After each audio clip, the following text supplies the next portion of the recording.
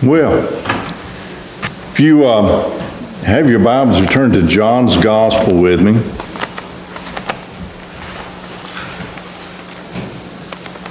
Chapter 8.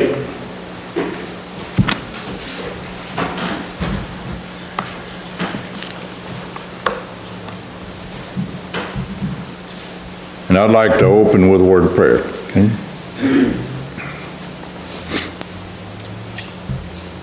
Our Lord, today this service is for you. It's for your glory.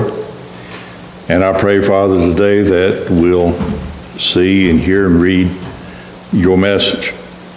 Father, this year, there is so much need, spiritual need in our nation for repentance and salvation and revival.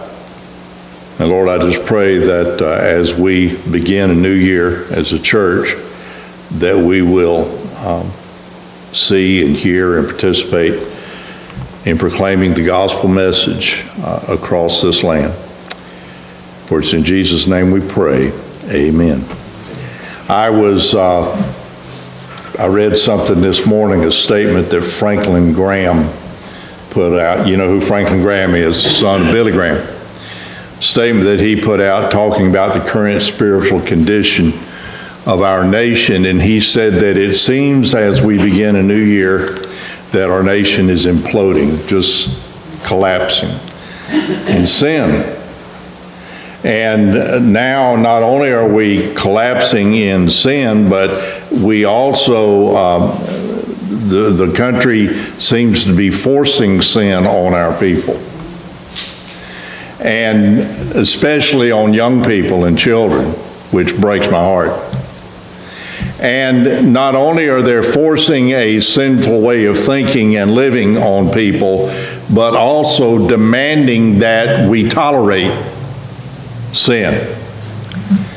I heard somebody say, and not long ago on television, don't know who they were, but I knew what they were saying. They said that tolerance is a Christian virtue. You know, nothing could be further from the truth. God is not tolerant. God's tolerant. He's gracious. He's gracious in that we haven't all been sent to hell by now. Okay? Tolerance means you put up with something. Okay? Tolerance means you accept somebody else's behavior that is different from you and the behavior you may have. But, you know, as I read my Bible, I see very clear guidelines in Scripture about how we're supposed to live. I see very clear guidelines in Scripture about the relationship we should have with God and what that involves, and how we should practice our life of faith. Very clear guidelines. There's no confusion here in Scripture. And I have heard people, as Romans 1 tells us does happen, I have heard people who are in sin practically demand that everybody else participate in their sin. And if not participate in it, at least tolerate it. Folks, look. People that are in sin, people that are unsaved are acting like sinners. That's what sinners do. And that's what Romans 1 teaches us. If you go back and read that, Paul, pretty direct in his explanation of that. It's not a prediction of what is going to happen in the future. It's an explanation about what has happened up until now. We are a people who are in sin from the fall until now. And Paul is laying it out for us in chapter 1 of Romans about the things that happen because of that. And one of the things that happens that I just shared with you is that it gets to the point where the people that are in sin are not comfortable until they get you in it too. You see? And we're seeing that just in so many obvious ways today, aren't we? You know? We are destroying our lives and we want you to destroy yours right along with us. And they don't approach it that way, but you see it. You know what they're doing. Okay?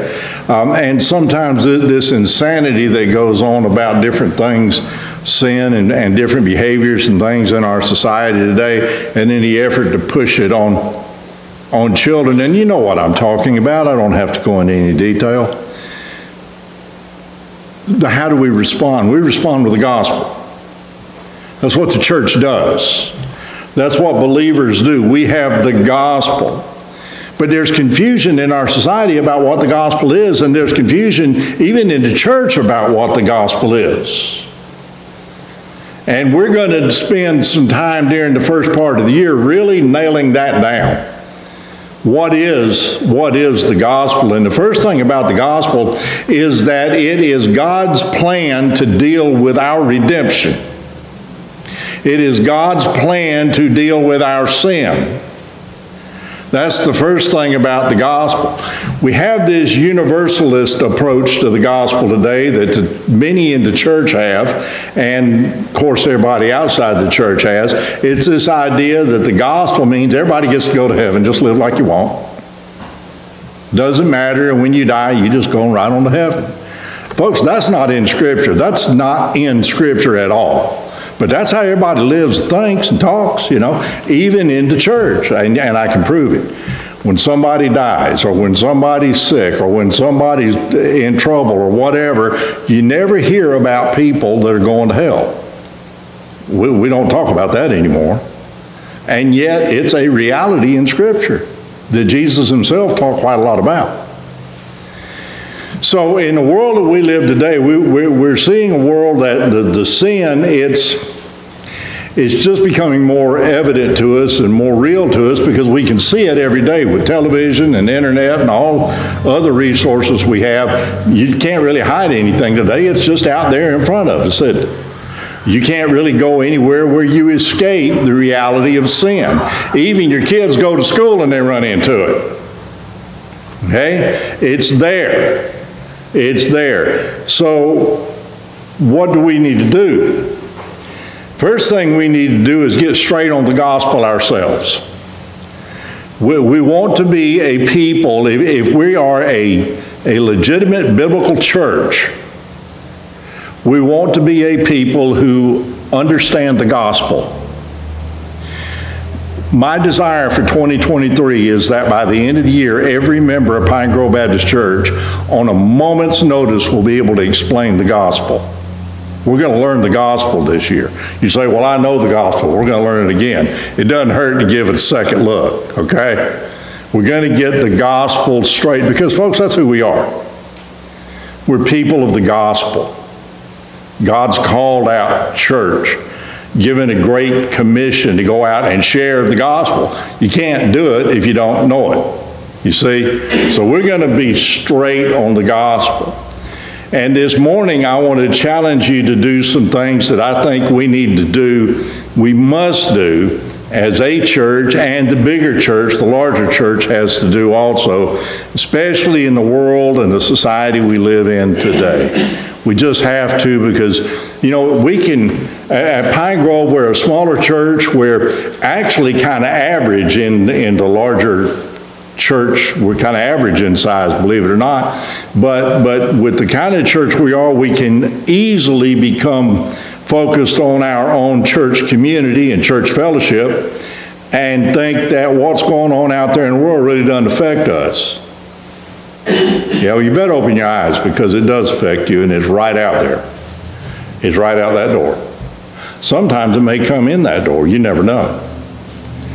So we need to be prepared. How do we get prepared? Get to be prepared as a church? What do we do to respond to the sinful nature of the world we live in? First thing, after understanding the gospel, is deal with the sin in our own lives and in our own church. Because, folks, I want to be straight with you. If we're going to do anything in the world in 2023 as the people of God, we better make sure we're right with God first. Because if we're not, we have no integrity when we walk out that door. We have nothing to stand on. If I'm not right with God as an individual believer, as a father, as a husband, as a pastor, if I've not got things where they need to be, then I don't have a leg to stand on when I go out to do the ministry of the gospel, and neither do you. So we need to be straight on these things ourselves, and what we must do is a spiritual inventory of our own lives and in time of our own church. Now, we're not going to take a spiritual inventory of the whole church. We're going to do it individually first. You and I. I'm going to have to look at me, you look at you, and by the end of this service today, ask ourselves, are there basic fundamental things where they need to be in our Christian life? Jesus, in John chapter 8, the first part of that chapter is the story of the woman caught in adultery. Y'all know that chapter. You know, it's such a well-known story. There's some discussion about in some of the manuscripts, the early manuscripts of the Bible, the story's not there. Nobody really knows why. Some of them have it, some of them don't, but the point is it's in our English Bible, and it's been left there because it agrees with the character of Christ, what happened here. And I'm just going to say, in my opinion, it happened, it's there, and I'm going to go with it. Such a beautiful story. This woman who is an adulteress, she's being caught in the very act of adultery. We need to remember that adultery in Bible days was punishable by death. It was a capital offense. They could stone you to death for this. Okay? This is a serious matter. She's caught in the act, and you know the question, it always comes up, where's the man? They weren't interested in that. He may have been in the crowd that was carrying this out that day to bring her up for judgment before Jesus. This may have been done and set up just to try to cause problems for Jesus, but they drag her out there in front of Jesus, and they're about to stone her, and they turn and they say to Jesus, the law says she should be stoned. What do you say? And you know the story. Jesus got down on his knees and started writing in the sand with his finger. We don't know. We're not told what he wrote. I shared with this before. I've heard a lot of people say this, and it may be true. I don't know, but he may have been writing the names of their girlfriends in the sand. You think? You know, because when they saw him writing in the sand, they started stepping away. And then he picked up a rock and held it out, and he said these great words, "He among you is without sin, cast the first stone." And they say that the original text says, "He among you who is without this sin, cast the first stone." He just nailed it down, didn't he? You know, because we know in our hearts we've all committed this sin. All right? He among you who is without this sin, you throw the first stone. And then the Bible says they dropped their stones and left from the oldest to the youngest. Why did the oldest leave first? Well, they had longer to get in trouble, didn't they? Okay? They knew, you know, the younger ones probably wanted to go ahead and stone her, but then when they saw the older ones going away, well, we'll go away too. We're caught. And they left, and then Jesus looks at the woman, and he says, "Who condemns you?" And she says, "No one, Lord." And then he says, "Neither do I condemn you. Go and sin no more." Go and sin no more. Now, let's understand when Jesus said, "Neither do I condemn you," and "go and sin no more," he was not just saying, look, everything's okay, go on about your life, and pat you on the hand and make you feel good about yourself, and it's all right. He didn't do that. That's often how we do ministry today. Jesus turned to her. He never said that she had not sinned. He never did he? Okay? In fact, here's what he said. He said, "Go and sin no more." Stop sinning. The word from Jesus was, you do have a sin problem. It needs to be dealt with, so stop it. Stop doing that. Go and sin no more. We like to push this false gospel out today that says Jesus just tolerates everything and you can go on and live your life and he won't really be too concerned about it. That's not in the Bible. Jesus always required a response from people. Always. Go and sin no more. The response was she needed to go and sin no more. You see? That's what Jesus was requiring. And then he goes on, and she leaves, goes on about her life. We don't know who the woman is, okay? Just she goes on about her life, and she may never show up in the scripture again. There's different ideas. People say it was Mary Magdalene. We don't know that, okay? That's never been proven, so we don't need to even say that. And there are others ideas. We don't know who she was. Jesus said, "Go and sin no more." She's been delivered from bondage, the bondage of sin. And that's what this chapter is all about. Because next he turns around and it said the Jews were there, a group of Jews, probably mostly men. They're there, and look in verse 12. It said, and again Jesus spoke to them, saying, I am the light of the world. Whoever follows me will not walk in darkness, but will have the light of life. Oh, we need to get that verse just straight in our minds, that as believers, Jesus is saying, if you follow me, you will no longer walk in darkness. In other words, following Jesus means there will be a change in your life. Just like this woman, go and sin no more. He says the same thing to you and I. If you follow me, Jesus says, you will no longer walk in darkness because I am the light of the world. And following me will change your life. Christian, get a hold of that. We're not supposed to be like we were. There's supposed to have been a change when we came to Christ. So the first thing we need to do as believers is we need to make sure there was a change. You say, well, God's the one that does the changing. Well, yeah, that's true, but you've got some responsibility in that too. You know, when my children were growing up, and I was teaching them about how to live and not to live and things to do and not to do and all that, I had a certain requirement of behavior for my children. That they would do the things that I taught them to do and not do the things I told them not to do. And if they messed up, I held them responsible. Right? Now that's just what parenting is. Okay? Why do you think God the Father treats you any differently? You see, God the Father, we've got very clear direction, as I said a moment ago in Scripture, about how we're supposed to live. Why would we think that God's just going to turn his head and look the other way when we don't live as we should? No, he's not. He's going to call us to account in one degree or another. He's going to teach us and lead us and guide us, and sometimes that involves guidance that we don't really enjoy. But it's necessary, and if he loves us, he'll do it, right? Just like I did for my children. So he says, I'm the light of the world, and if you follow me, you will no longer walk in darkness. Go on, verse 13. So the Pharisees said to him, you are bearing witness about yourself. Your testimony is not true. And Jesus answered, even if I do bear witness about myself, my testimony is true, for I know where I came from and where I am going, but you do not know where I come from or where I am going. You judge according to the flesh. I judge no one. Yet even if I do judge, my judgment is true, for it is not I alone who judge, but I and the Father who sent me. In your law it is written that the testimony of two people is true.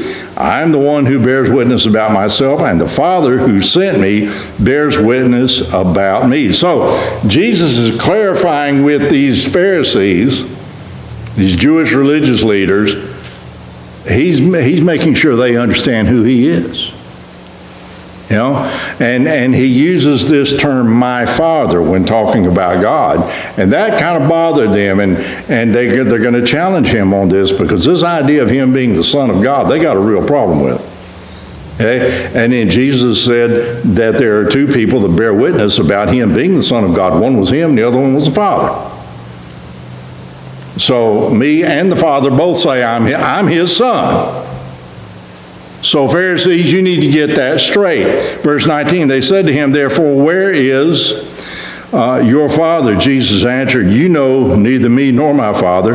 If you knew me, you would know my Father also. So he says, you don't even know my Father. Now that, look, realize what he just said and who he's saying it to. These are the religious leaders in Israel. And Jesus said, God's my Father, and you don't even know him. You got to just believe that they didn't receive that well. They didn't like that. These words he spoke in the treasury as he taught in the temple, but no one arrested him because his hour had not yet come. So they wanted to arrest him. They wanted to kill him. It didn't happen because it wasn't time. God was in control of everything going on here. Verse 21, so he said to them again, I'm going away, and you will seek me, and you will die in your sin. Now, that statement I just said there in verse 21, he said, you will die in your sin. Now, remember, he's talking to the Pharisees, the religious leaders, but it's interesting. In John chapter 8, Jesus said that 3 times. you will die in your sin. Where I am going, you cannot come. So the Jews said, will he kill himself, since he says, where I'm going, you cannot come? And he said to them, you are from below, I am from above. You are of this world, I am not of this world. I told you that you would third time die in your sin, second time. For unless you believe that I am he, you will die in your sins. Third time, he says, you're going to die in your sin because you don't even know me. You don't even know me. Well, preacher, where are you going? Here's the heart of the problem for the church today in 2023. We better get it straight in our minds and in our souls who Jesus is. Because he said, if you don't, you'll die in your sin. There you go. He says, you don't even know me, and because of that one thing, you don't know me, you'll die in your sin. So they said to him, who are you? And Jesus said to them, just what I have been telling you from the beginning. I have much to say about you and much to judge, but he who sent me is true, and I declare to the world that I have heard from him. They did not understand that he had been speaking to them about the Father. So Jesus said to them, when you have lifted up the Son of Man, then you will know that I am he, and that I do nothing on my own authority, but speak just as the Father taught me. And he who sent me is with me. He has not left me alone, for I always do the things that are pleasing to him. And as he was saying these things, many believed in him. You know, Jesus didn't say, y'all come and join the synagogue.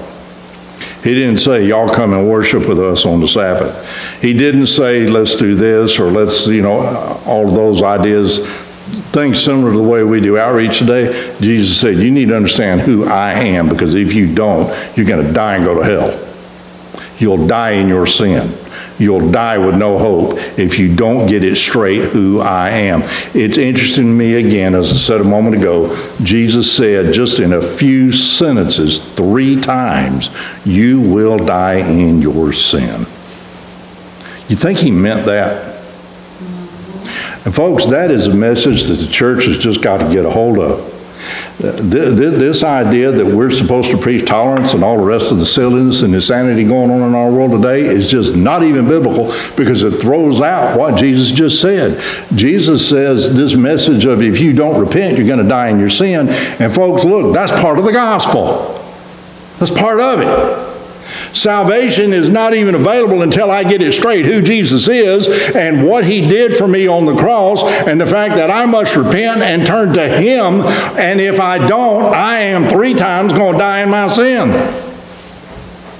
We don't teach that reality anymore to people. We try to be counselors and all the rest, and that's not what the gospel is about. The gospel is about your redemption. It's about whether you go to heaven or hell. That's what it's about. It's about a God that sent his Son to die for your sins. That's the gospel. 1 Corinthians 15, Christ died for what? Our sins. That's what it says. The gospel. Why in the world we hesitate and draw back from declaring that message? I don't know, because we're not doing anybody any good if we don't teach that message. That Jesus Christ is the risen Savior, the Son of the living God who died for my sins. And if I don't respond to the one that died for my sins, I'll die in my sins. He's my only hope. And in verse 31, so Jesus said to the Jews who had believed him, if you abide in my word, you are truly my disciples, and you will know the truth, and the truth will set you free. And they answered him, we are the offspring of Abraham, and have never been enslaved to anyone. How is it that you say you will become free? Jesus said, follow me. If you abide in my word, you'll be free. The truth will set you free. And then they said, well, we're children of Abraham. Now, they brought this up many times. They tried to use this as a defense against everything that Jesus taught. It's kind of like saying, well, I'm a Baptist. Kind of like that. Or I'm a Baptist American, or I'm a Baptist Republican American, or I'm a Baptist Democrat American, or whatever. You know, they would just come up with something to say that I'm okay because of who I am and where I was born and who I'm related to or who I identify with. I'm okay just because of that. And Jesus says, he said, they answered him, we're Abraham's children, offspring of Abraham. And they use that to say, we're the children of Abraham. You know what Jesus said in one verse? He said, God can turn these stones into children of Abraham if he wants to. Who are you? See? Verse 34, where Jesus kind of nails it down for them. Jesus answered them, truly, truly, I say to you, everyone who practices sin is a slave to sin. So if the Son sets you free, you will be free indeed. Now, whoever practices sin is a slave to sin. John says in 1 John kind of the same thing, and we'll see that in just a moment. We're going to look at a few verses in 1 John, same person that wrote this gospel. Here it is, if you practice sin, you're a slave to sin. Does that mean if I just, like the mistake I made yesterday, the sin I committed this morning? No, look, none of us are free from those individual sins that we commit on a daily basis. We're not. You know why? Because I've got a sin nature. I came in this world that way. And my only hope to be delivered from that sin nature is my salvation and my eternity with Christ. As long as I'm in this world, I'll sin. If I say that I don't have sin, John said I'm a liar. Okay, I've got a sin nature. I'm going to sin. That does not make it okay. It's simply an explanation. John's not talking about that. Jesus didn't say that. He said if you practice sin, if that is the practice of your life, if it becomes your nature to the point that that's you, you're a slave to sin.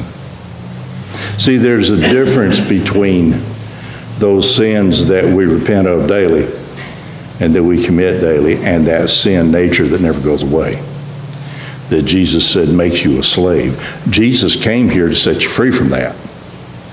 He came here to redeem you from that. See, what is that sin nature? It is that idea that even though God the Father said that I'm to live a certain way, I'm going to do my own thing because I don't listen to God. I do what I want to do. That's that sin nature, and Jesus said you're a slave to that. Until you're redeemed from that, until the work of Christ is done in your life, you are a slave. And can you imagine telling the Jews who lived through 430 years of bondage in Egypt, 70 years in Babylon, you're a slave? That's the worst thing you could call these people. You're a slave to your own sin. It's not the individual sin, it's your sin. That's who you are, he says.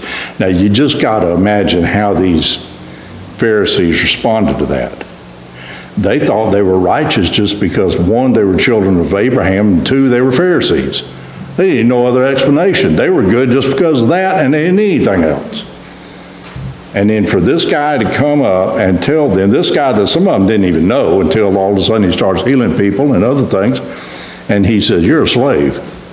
What? You're a slave to your sin. No, we're not. We're righteous. No, you're not. You're in sin. See, there's the conflict. They thought everything was good. Jesus said everything is not good. They thought that they were righteous simply because of who they were. I'm just righteous in my own ability, in their minds. And Jesus said, you're a slave to your sin. You see, until we get it straight that we have a sin problem, and the only answer for that sin problem is our Savior and what He did on the cross, we have no hope. We remain in our sin, and let me say it again 3 times, we'll die in our sin until we get that one truth straight. The gospel is about the Son of God coming to deliver us from our sin. We've got to get that straight. And in a world that, as Franklin Graham said, in a society that is imploding on itself because of its sin, that, folks, is the only answer they've got. I don't care what the government does, it's not going to straighten out any of that mess. Christ is the answer. The gospel is the answer. Our sin problem, that's the problem. That's the heart of the problem. My sin problem. And Jesus said, you're a slave. You're a slave. Turn with me to 1 John chapter 1.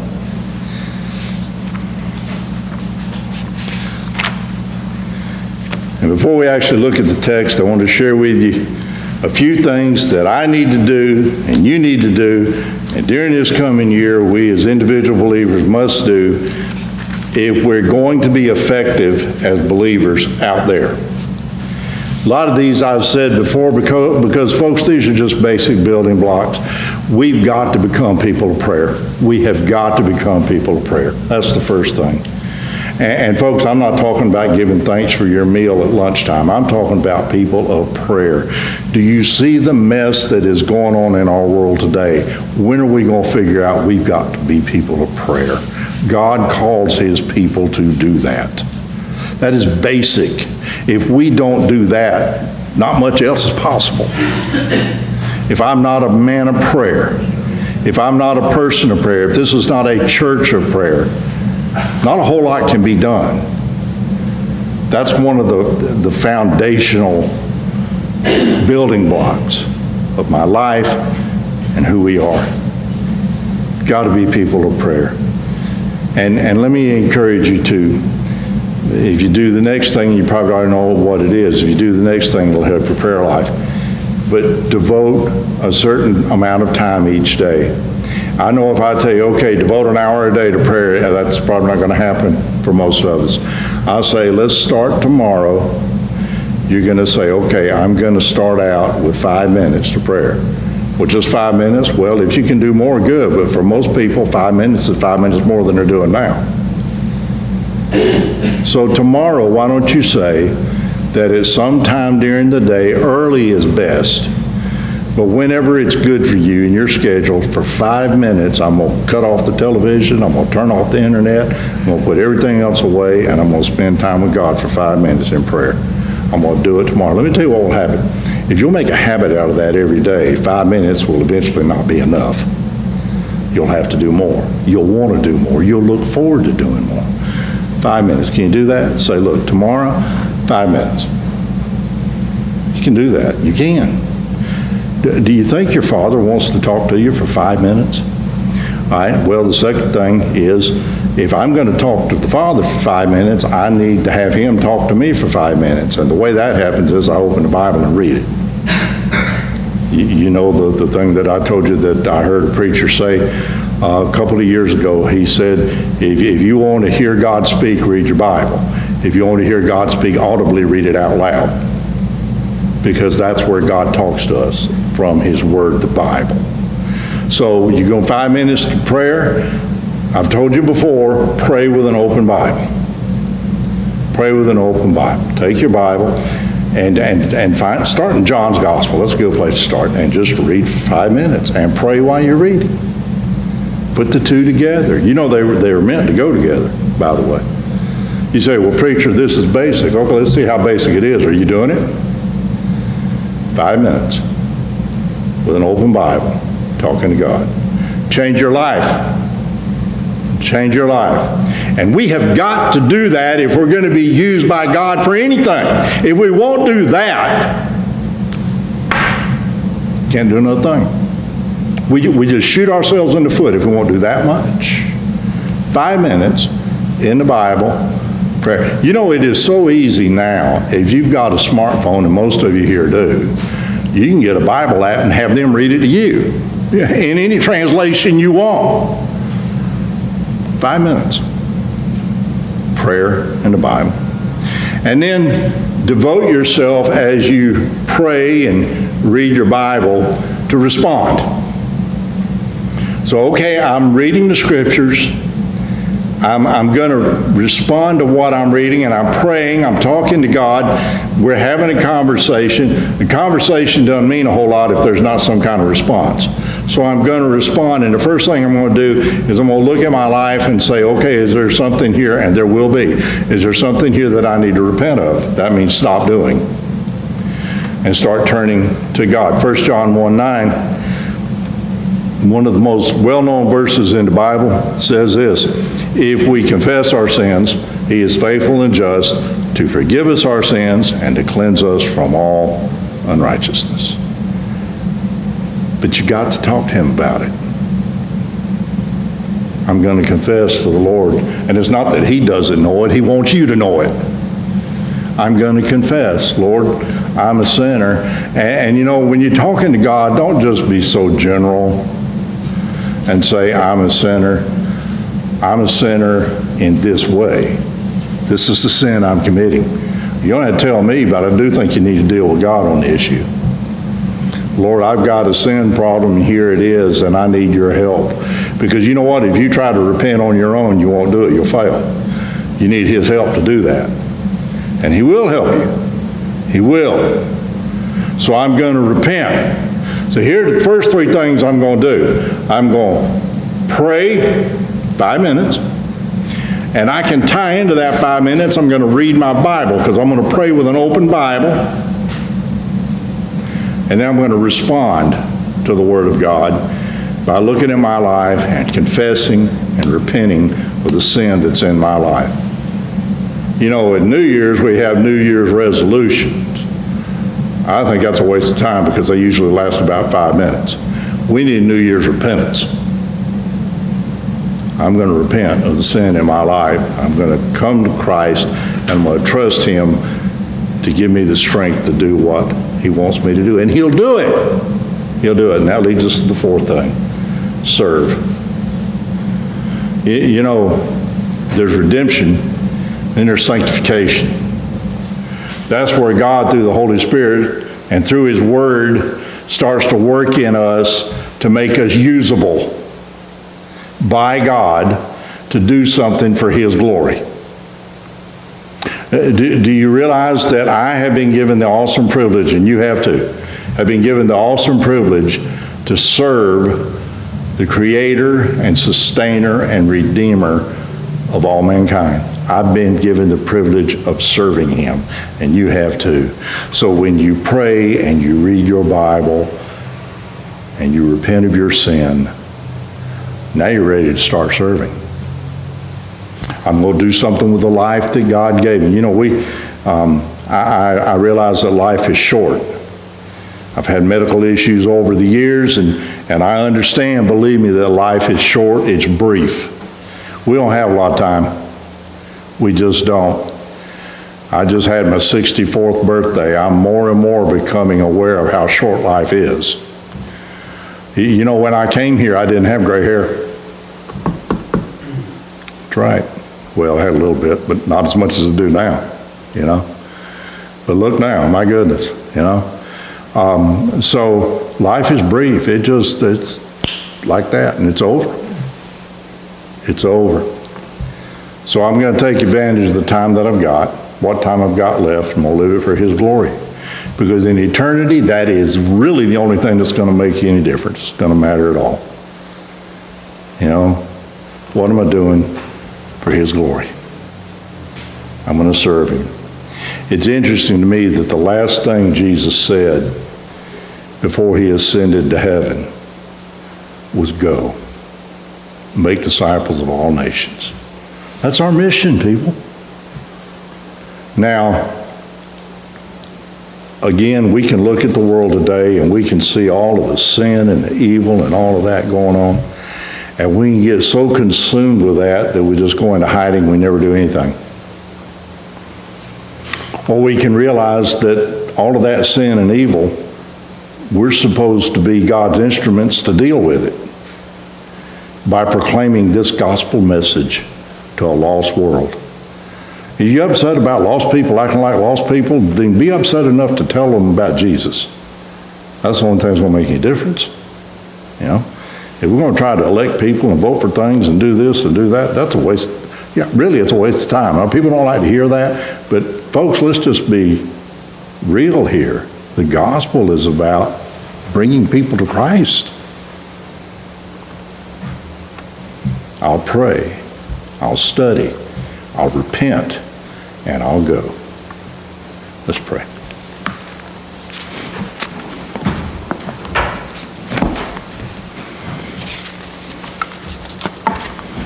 Lord, when we look at the truth of the gospel, the first thing we see is sinners that really have no hope. The second thing we see is a Savior that died for our sin. Father, draw us to you closer than we've ever been. I pray this year that the people of Pine Grove Baptist Church will experience a revival in our lives and in our church that'll just make us more and more usable by you to serve you for your glory. Father, help us to pray in ways we never prayed before, realizing how important it is.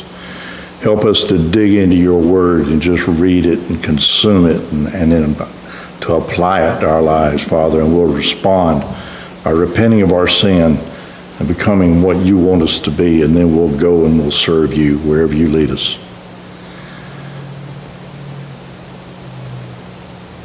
Father, help each of us to examine our lives in these areas today.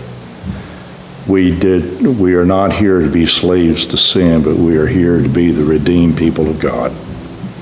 And I pray today that we'll respond to that. For it's in Christ's name we pray. Amen. Our hymn